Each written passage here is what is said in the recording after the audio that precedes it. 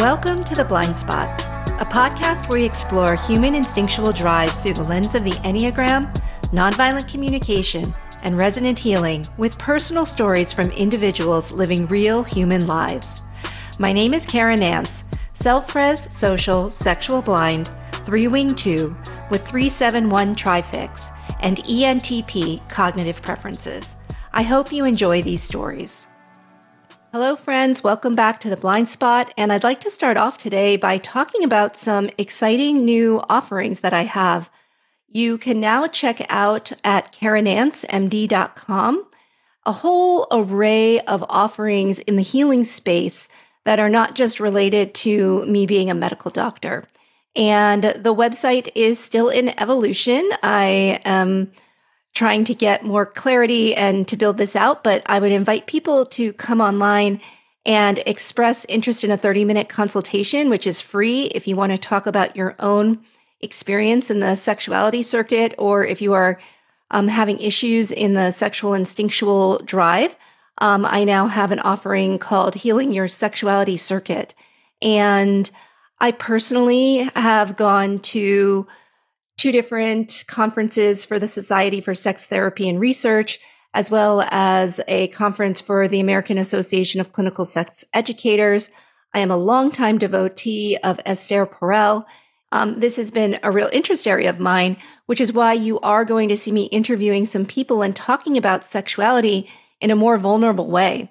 So if you have your own story and would be willing to share, and it can be public or anonymous, I think that bringing stories, even between couples, is going to be really helpful. So I would ask you to reach out to me through my website, KarenNanceMD.com. We could schedule a free 30-minute conversation where we can decide if there are ways that I could support you, or if you would also like your story to be heard.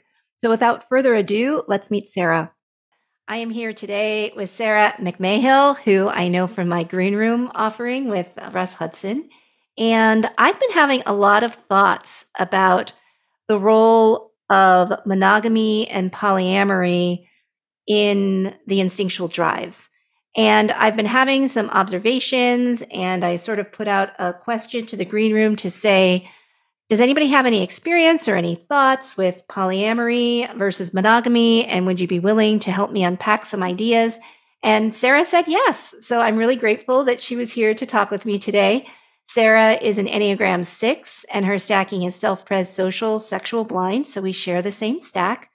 And do you have a 5-wing, Sarah? Yes. Yes. So a 6 with a 5-wing. And Sarah is a body worker that does myofascial release therapy. Is that correct? Yes, and just recently I've been including the strain counter-strain techniques into my sessions. Excellent. You live in Minneapolis, right? Yes. So if we have any listeners in the Minneapolis area who wants hands laid on, I definitely recommend calling Sarah for that. Or if you're going to travel in the area. Sarah is also an Enneagram teacher as well as a coach, and she is also a musician. And she has composed music and lyrics for each Enneagram type. So we're going to make sure that we have in the show notes a way for you to access that and hear her beautiful voice and many of the ways that her sexual instinct actually finds expression through her creative drive, which has always been a part of your story, right? Yes, and as a bit of an addition to that, I'm currently writing some music for each of the instincts. Oh, that's so fun. That'll be great to hear. Yeah. So I just have a little question about your typing journey, Sarah. Did you ever wonder if you were any type besides 6, or did you know you were a 6 right away? I did not know I was 6. I originally thought that I was a 2. Mm-hmm. And how did you differentiate? What made you realize, oh, I'm a 6, not a 2? That would be from my mom, actually, as my mom was the one who told me about the Enneagram. And I started looking into it, and my mom took one of Russ Hudson classes on the psychic structures. And I was in college at the time when she took that. And when she got done with it, she got an insight. And she called me up and says, I need to talk to you. I would like to come visit. And so she came down to visit, and she told me what she was thinking of for as the type 6 thoughts. And when she was relating some of those, there's that sinking feeling. Oh, yes, this is this is landing on me. Mm. And what specifically was she pointing out that was like, oh, yeah, that's me? To be perfectly honest, I don't remember now because this was about 22 years ago. Okay. And how do you know you're not a 9? Because my mom is a 9, Mm-hmm. and I've seen some of her own behavior, and it's like, you know what? That's just not me. What's her behavior that's not you? Granted, she's done some of her own work on this too, but she used to merge a lot into me. And she was more about trying to have peace between everyone. And sometimes I wanted to shake things up. Okay. And how do you know that she's not a 2, that your mom's a 9 and not a 2? Because we talk about 2 being like merging love is part of the point 2 quality. Oh, my mom's done some of her work with this as well. And that's something that she told me. So, but in terms of differentiating between my mom as a 9 and some of the 2s that I know, my mom's merging was more meddling, I should say. Which sounds more 2 than 9. 9s don't meddle. Yeah, it's interesting, right? Like we can just shake things up sometimes when we just are trying to differentiate. Like when I was talking, I did another typing interview with Darren Yee. And in that one, that was how we were specifically differentiating that he's a 9 and not a 2, is that when people get stressed, the 2s will meddle and the 9s withdraw. So it's just something to play with. I mean, we never know. Many of us mistype. I've thought I've every type on the wheel until I finally landed on 3. And I'm always still open if anybody wants to retype me, but I've been typed by so many professional Enneagram teachers now that I'm feeling pretty solid on 3. But I always just open it up because sometimes if the person that's been helping us with our typing journey, like a first degree relative, is telling us, oh, I'm this, but they're actually not seeing themselves clearly. And then they're putting us as a foil against them. That can sometimes breed confusion, which is one of the reasons why it's hard for parents to type their children. On the one hand, we know our kids like really, really well. And on the other hand, especially between mothers and daughters, there's so much projection and enmeshment and all this other stuff that just happens in the mother-daughter relationship that I think it can be a little tricky. And I don't know, does that land with you, or do you think that your mom knows you so well that she couldn't possibly be wrong in her assessment? I think she just knows me very well. Yeah. So a lot of that doubt and a lot of that, the energetic stuff of the 6, like that just feels really, really true. Yeah, it does. Yeah. And I suppose another way that I can really see my mom more as a 9 than as a 2 is that I have seen her when she goes into stress, she comes down to 6 with me. Gets really worried. Yeah. Okay. So yeah, as you were kind of saying, that's like, yeah, there's an indicator right there. I've seen her come down into Uh-huh. the worrying part. Interesting. Yeah. And what happens for you when you get stressed? Oh heavens, it depends on the level of stress. Sometimes for me, I sometimes go into 3. What does that look like? Do, always Mhm. doing. Just Okay. can't let go. I can't stop because if I stop, I'm going to crash, and I Yeah. just have to keep going. Okay. Yeah. Interesting. And I have to admit, I'm willing to admit this in your podcast that there is a time when I was very unhealthy to the point where I was self-destructive to myself. Mm. Yeah. Did that look like a suicide attempt or just other yeah. Okay. Mm. And that was coming at about the time when I was questioning my sexuality Mhm. Yeah. And when and you were being in that really dark place, like, was it more about questioning your sexuality, or were there a whole bunch of other things that were playing in as well?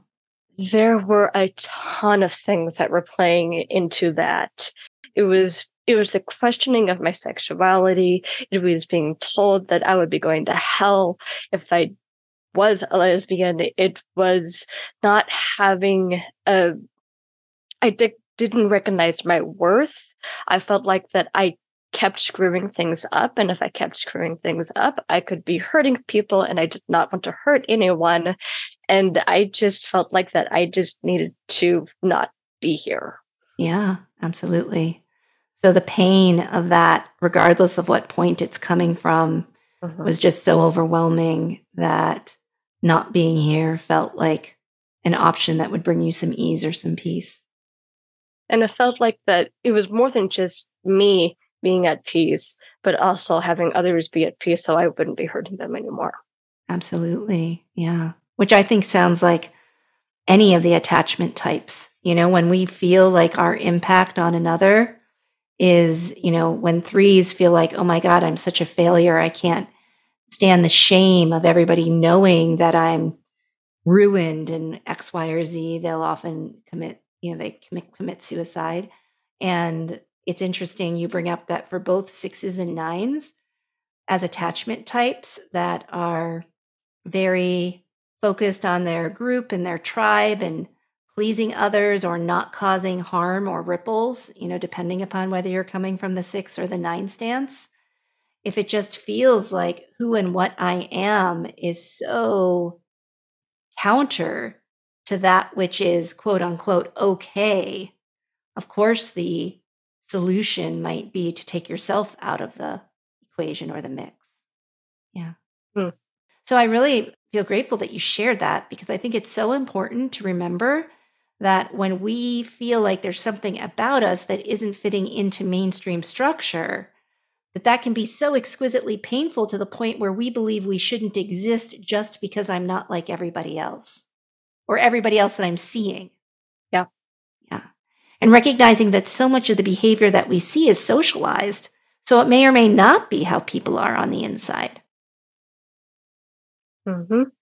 And I think that this is why sometimes fours will stand out as misfits in some ways, or I'm so different, because they are so dialed into their authenticity to like, this is who I am and I will not compromise it. And I'm going to sort of be frustrated with how everybody is receiving me because nobody ever really quite gets me.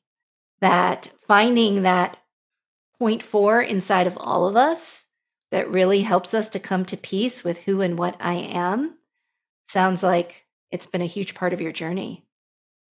It has. Thank you for sharing that. Well, we're going to go ahead and cut now to the part of the interview where Sarah and I dive a little bit deeper into how she discovered her instinctual stack and some thoughts that we have about how monogamy and polyamory are playing into the expression of the instinctual drives, or rather how the instinctual drives play into the expression of polyamory or monogamy. So we'll go ahead and cut to that. So yeah, that totally makes sense. If sex was painful, why would you want to have it? Yeah. Yeah. And along with that is, so being a body worker and looking at pictures of myself with my mom, I noticed that as I was looking at myself that, oh my gosh, I was so twisted. Huh. What was twisted? What do you mean? It was my my hips. My hips were twisted and were rotating off to the left. Oh, wow. So my whole body was rotated. My hip was actually rotated inwards and crushing some of my reproductive organs. Oh, my goodness. And you were just born that way, huh? That's our best guess. Yeah. But looking at myself is like, oh my gosh, no wonder I was in so much pain. Yeah. Like anatomically, you're just not built for penetration, it sounds like, of that type. Right. Not of that type, no. Yeah. So that's so interesting, because when I think about like what we're attracted to and who we choose to be with, there's like the what feels physically pleasant sexually on my body. And also when I'm looking at somebody, what is it that turns me on kind of thing. Like those are, I would say, two different categories in some ways. I mean, for some people they line up, and for some people I'm imagining maybe it doesn't. Yeah, that's my sense of that too. Yeah. Like, were you attracted visually to boys when you first started coming into sexual maturity, or did you remember always being visually more attracted and turned on by women? Or did that come further down the road? Because if you're sexual blind, you might not know. And I really didn't know until, geez, about halfway through college Mm-hmm. that, oh, this is just another way of being. When you say I didn't know until halfway through college, I didn't know I had sexual desire, or I didn't know that I was attracted to women. I didn't know I was attracted to women. Got it. Okay. Yeah, And yet you started dating men because there was some shame around being with women, or why did you end up with men and ever? part of it for me was I had a hard time in middle school and high school. And I honestly thought that I was unattractive. And more than just unattractive, but not desirable. Mhm. So when a boy said to me, "I like you, I want to date you," I was like, really? Okay, I guess I'll try this. So so it was a lot of exploration of what about being with a boy did I like, and then realizing that there's another world out there that could be more pleasing. Mhm. Yeah, it was an incredible revelation for me when I realized that, hey, this feels more natural to me. Yeah. When you grew up, did you have a lot of close female friendships? When I was in elementary school, I did. When we moved from Nebraska to Minnesota, in middle of sixth grade, tough time anyway. I pretty much only had one female close friend, Yeah. and that was it. Yeah. From until you went to college. Yeah, Yeah. And then what was it like when you went to college? Did you have friends right away, or did it take a while to make friends there? it took a while. Yeah. And then eventually started to make some more friends there and just seeing the wide range of beauty that each of my female friends had. And yeah, Yeah. I'm so curious, in your point six structure, are you familiar with the object relations around point six? some. Yeah. And have you thought about how that showed up for you at all? And just to review, they say that sixes are kind of wired to have their stuff triggered by like the protective figure, which often is the father, but isn't always the father. And that there's maybe something a little bit scary about that father figure, like some unpredictability, or like I'm lacking support, like I don't feel supported by the protective figure, is often what they say about the object relation pattern at point six. Well, the first thing that just popped into my head as you were saying that is so it wasn't as though that I didn't have the support from my dad, but he does have a chronic health condition where we've nearly lost him a few different times as I was growing up. Mm, It was the threat of him dying on me. yeah. Yeah. Yeah. That's so interesting. I haven't heard that from a six before. Oftentimes the story is more that like the father figure was scary in some like moving out aggressive kind of way. And that totally makes sense that if we believe that we're born with our enneatype, Mm. then it's going to start forming its object relations based off of that figure. And it totally makes sense that if you're sort of wired to have angst or fear be the passion, that having that protective figure be near death at different points could absolutely sort of play into that. And it makes a lot of sense, especially as if you're self-preservation dominant, where concerns of health and safety and well-being and my ground, that was perpetually sort of unstable for you. Oh, yes. Mhm. And what's really interesting is My mom is a social 9. My dad is a social 1. Mm, I have 2 older brothers. The oldest brother is also a self-press 6.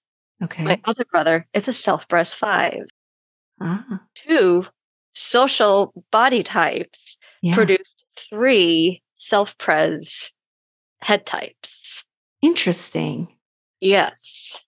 Which kind of makes sense around the story of your father's illness, where the basic health of the body was something that was a scary thing for the kids in that family. Yep. Hence Hmm. why I focus on the health zone Yeah. of the self-preservation.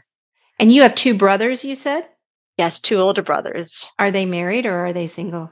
The oldest one is married. He's on his second marriage. Hmm. He has 3 kids. My other brother, he's technically not married, but he's been living with his girlfriend of 25, 28 years or so. Yeah. What types do you think your brother's partners are? I'm just curious.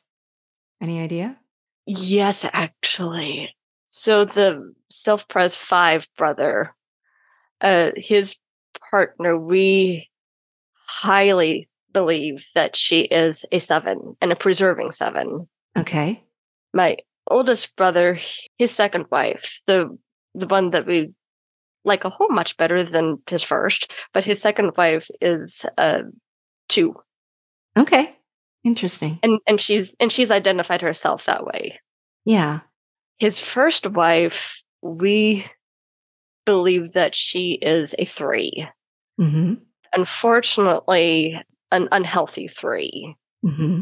It's a big she has some behavior issues, and it's just been she's provided a lot of roadblocks, and she's just unhealthy. And what behaviors does she manifest that you're evaluating as unhealthy? She has canceled birthday parties without my niece's consent or permission.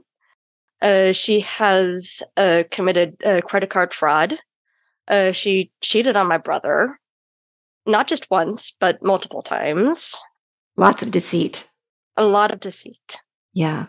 And sounds like a somewhat assertive or aggressive personality that kind of does what she wants. Yep. Yeah. Mm. And and she's also gone off to McDonald's to get hamburgers when she knew that we were going to be having a family dinner. Mm. So very much fixated on her own agenda. Yeah, it really is. Yeah. Okay. So I like to ask these questions just because I find it really interesting in terms of attraction, because I do think that there's something around girls in some way forming their attraction based upon their father figure, and boys sometimes forming attraction in some ways based upon the maternal figure, and not always, but there's some pattern there. And so there's this part of me that's just wondering that if your dad was often ill, that it would be even another reason to find the female form more attractive, because oftentimes when people are sick, that's not necessarily attractive, especially for a self preservation type that focuses on health and wellness. It might be surprising if you were attracted to somebody that was sort of sickly, chronically in some way. That's an interesting thought. Yeah, and I'm just kind of thinking back to some of my previous relationships. And in a way, also a bit with my wife too, because she has her own food issues, and not necessarily because she's got any illness surrounding it. It's just she doesn't like fruits or vegetables. Yeah.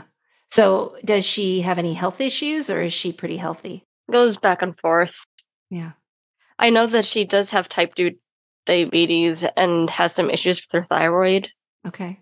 And really, when I'm thinking about the majority of people who doesn't have some sort of health issue of some kind. I don't have any health issues, and I know a lot of people who don't. Hmm. Yeah. So it's interesting. Like sometimes we move in worlds. I'm wondering if with the kind of work you do, if you actually encounter people that have a lot of health issues. There's that. Yeah. Yeah. Yeah. And I'm a doctor, so of course I encounter people with health issues, but for me, there's sort of a split between the patients I take care of who have a lot of health issues and the people in my life who don't always have the best habits, but are ridiculously healthy. And I would say a lot of self preservation dominant people who have a lot of sturdiness and strength. And that's just sort of the milieu from which I've emerged. Hmm. High on constitution, let me put it that way. If you ever played Dungeons and Dragons, there's all those different, yeah. It seems like my lot is very high on constitution. But it's true. If we can all just check in and say, what is my level of constitution? And how about the people around me? And, it's just an interesting thing to observe. Yeah. And then I'm suddenly starting to think about, well, or we're talking about levels of health here, and we are putting our own spin on what we consider healthy as well. Absolutely. What do you consider to be healthy? Like when you say everybody's got some kind of health problem, what kind of health problems are you thinking of? I am thinking of digestive issues. I'm thinking of blood sugar problems. I'm thinking of how some people are rotated inwards or something like that and just have some aches and pains throughout their body. I'm thinking of people who've been into car accidents and have some issues from whatever accident they were in. Yeah. So for example, I have bunions. Do you consider that a health issue? Like I can't wear heels anymore. Like as long as I wear flats, my feet are fine. So I don't really consider it a health issue.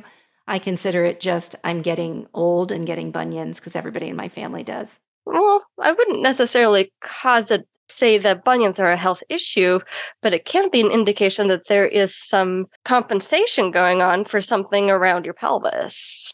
And I totally believe you because I actually have there is definitely structural stuff going on with my right leg.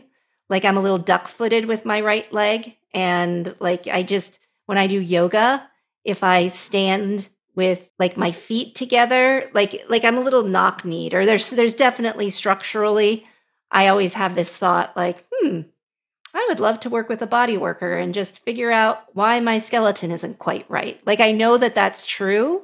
I mean, I have had 2 knee surgeries, but that was related to falling down a hill and tearing my cartilage.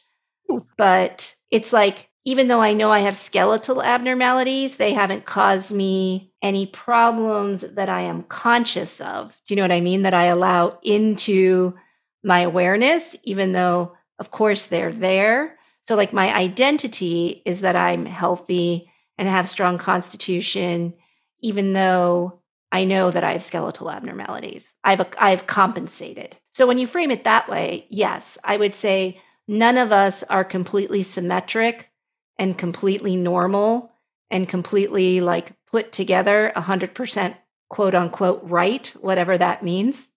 Yeah, and everybody's so-called normal is going to be different. Yeah, absolutely. Yeah. And it kind of ties back into, the whole polyamory and monogamy is like, what's right for one person for how many people they love or not love. Right. Like that's their own unique position. Absolutely. Did you ever have a time in your life where you explored polyamory? Yes. Uh-huh. And what was that like? That was a different experience for me because it was a relationship with both a woman and a man. Uh-huh.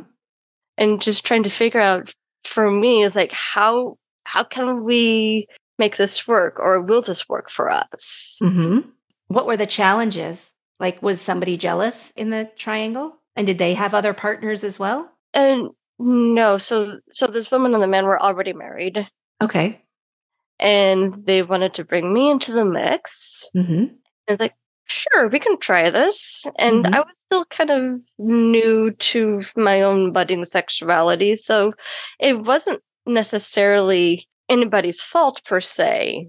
It was more of me trying to figure out what was right for me Yeah. And were you more interested in that moment in the man or the woman? in the woman.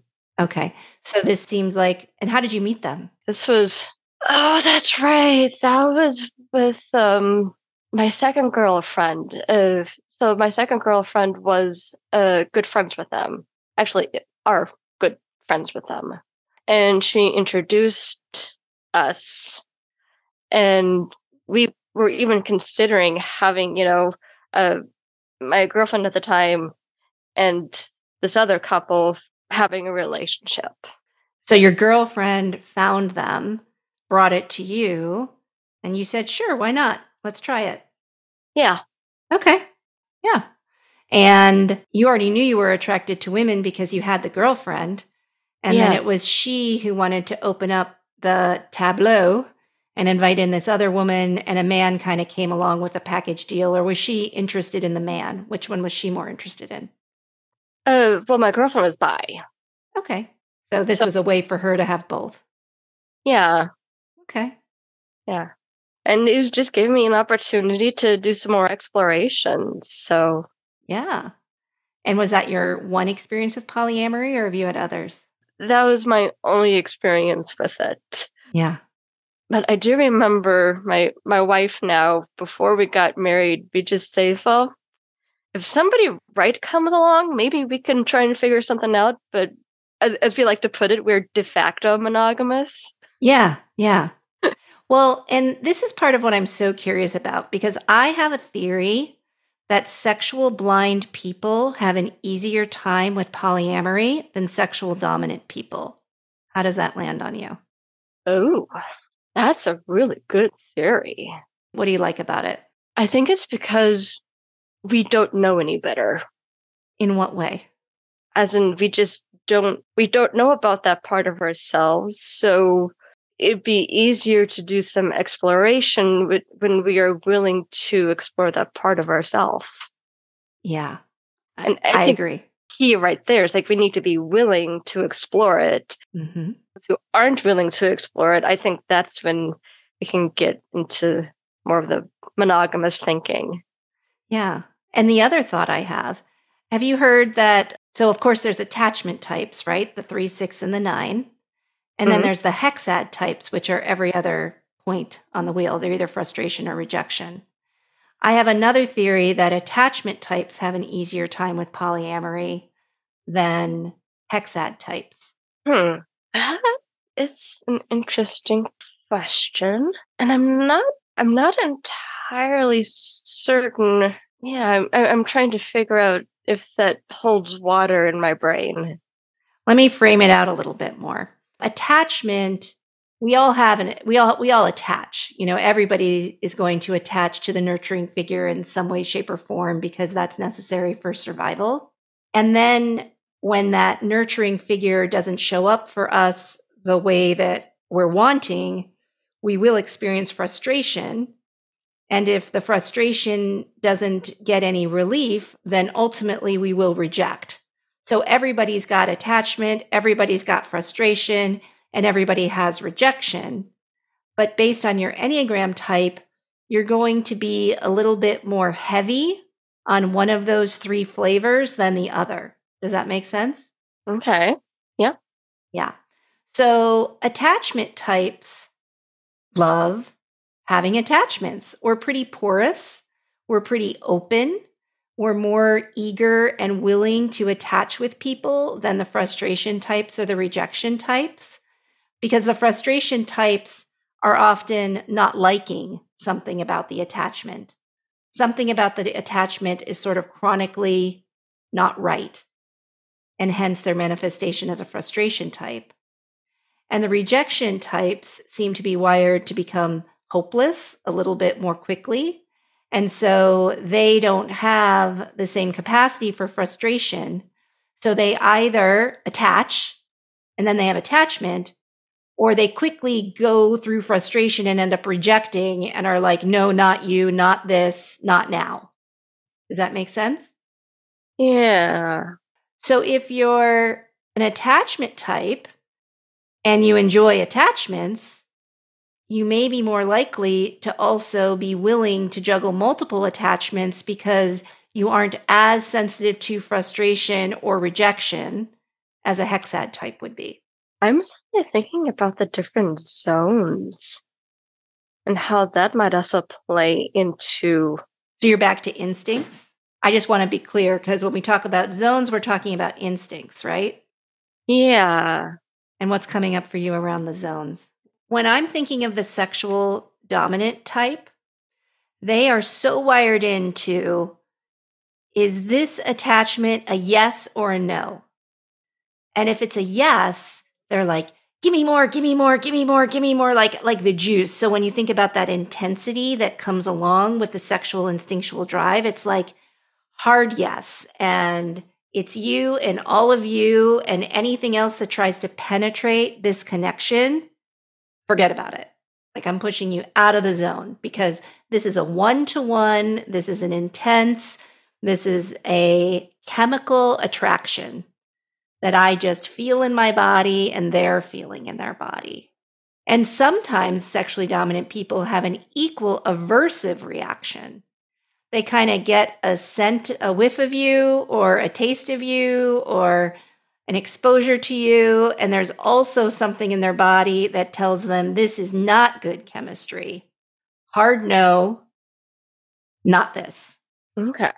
So it can sound like the rejection stance, but it has a slightly different flavor because we're specifically talking about things that are going to stimulate either a sexual connection or some kind of creative connection, some kind of new discovery, some kind of exploration that's different from the exploration that happens in the social instinctual drive, where it's kind of lighter and we're kind of playing and we're kind of like bouncing things off each other. The sexual instinct sort of challenges and destroys what's there in honor of creating something new. And it's sort of explosive and more intense and more powerful and more emergent. Does that make sense? Yeah. And so, for those of us that are self present, social, sexual blind, we are going to actually fear that loss of self because there's a loss of control that goes along with that. I lose my stability and I lose my ground. Does that make sense? Yeah, it does. We have to remember that these instinctual drives, I do like what Russ is doing with the zones, but I think that the zones sometimes makes it a little more heady, which would make Mhm. sense that he likes it as a head type. You know, it's kind of logical and orderly, and I can see where he's going. But when And we're that's talking like, about instincts, like these are something that, Gurdjieff talked about the instincts being in the belly center, like super instinctual and energetic, and it just like explodes out of the belly center. Self hmm pres, social, and sexual live in the belly. hmm And so, which one is going to fire with more consistency? Which one are we oriented around is going to become our dominant? And then we have another one that fires well enough. And then we have one that is either blind or some people experience it as more tertiary. It's just like, it's there, I can connect with it. But if my dominant or secondary instincts are threatened, it's the one that gets pushed to the wayside until these first two needs get met. Does that make sense? hence the gut knowing. The Yeah. gut knowing. It's like my social, my self pres, and my sexual are all coming from the belly center. hmm Yeah. So it's Yeah. like that whole, when we talk about 8, 9, and 1, which are instinctual types or gut center types, there's just this knowing. They just move from that belly center. hmm So when I think about polyamory, it makes sense that sexual blind people like just kind of don't know. It's like, yeah, I'm attracted to you and I'm also attracted to this. And yeah, I don't think I like that, but I'm willing to try it. There's a lot more of this sort of, I'm just not sure in terms of sexuality, what I want to pair up with. There's not as much of a distinct location. Does that make sense? Yeah. Whereas social is very open. It's like, I can be friends with you and we can be friends with her and sure, invite him in. And oh, now it's a big potluck. Everybody's bringing a dish. We're kind of collaborating. The more the merrier. Like that's social, very different from sexual. hmm Yeah.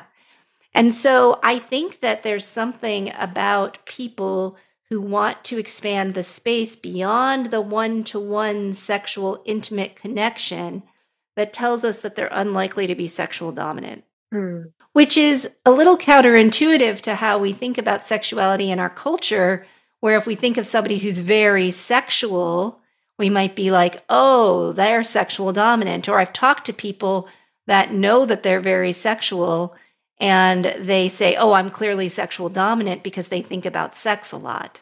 Which isn't always the case. Right, because if you're self-preservation dominant and are very connected to your body and what feels good, what's pleasant, like if I'm feeling my warm, cozy socks and I'm feeling, this fabric of my sweatshirt and I'm like sensing my temperature, I'm also going to be very, very cued into my sexual organs and what feels good from just a body. Like I can actually experience sexual pleasure alone. I can experience it in a social encounter. I can experience it in a sexual one-to-one. It's just I'm so connected to all of the comfort and pleasure zones in my body that we often say the self-preservation people can be more sexual than the sexual dominant people. Hmm. And similarly, the social people tend to have so many connections with other humans that if they're sexual blind, they may be just out there connecting with so many humans and their body feels good to them that they're like, they might have a lot of casual sexual encounters as well because there's not that energy that's driving you towards the one mate. Mm-hmm. Because when we think about it in the wild, like I'm thinking about these seals, and I've seen a video where like this one male seal has this harem of like female seals, and this other male like comes up to try to compete. I think Julie showed us this in our shift class. And literally, like these two male seals will like, one of them will die basically, or be mortally wounded and just drag himself away because even though there's a harem of female seals here, it's like, these are mine and you don't get any of them. Like my sexual stamp and possessiveness is like, I will not share with you no matter what. Mm-hmm. I'll kill you before I let you share. And when we see some humans and how they engage with jealousy, there's that energy inside of them around jealousy. We definitely see that. Yep. And it's interesting that with the polyamorous people is like they don't have that communication. The jealousy could happen there too, but it's interesting to think about the whole jealous aspect in polyamorous relationships. It's so interesting because we can be jealous for social reasons or sexual reasons. There's actually two buckets in which jealousy can be activated. We can even be jealous for self-pres reasons. Like if you're Mhm. giving me your resources and now you're going to share your resources with somebody else, meaning I'm not going to get as much of your resource, I can also get jealous. So across all three domains. So I think for anybody listening that how we think about our jealousy and what activates our jealousy can give us a lot of information about our instinctual stack. I have to admit, I do read some. They're technically kinky romance books, and there's one particular book series that focuses on a trio of people, and this author does a really good job about really looking at the different parts of that trio's relationship. And even when one person is just watching, they get turned on by the watching. Yeah. Instead of feeling jealous by it, they get turned on by it. Yeah. Super common. I mean, this is why I think porn is a turn on for some people. It's a way to watch other people having sex, but you're not actually in the mix with it. And I would think if you were sexual dominant, you're removed from, like, if you're just watching, you're not actually in it. I'm thinking that that would be a little less satisfying. Because when I think about men who use porn, usually they use it to masturbate often.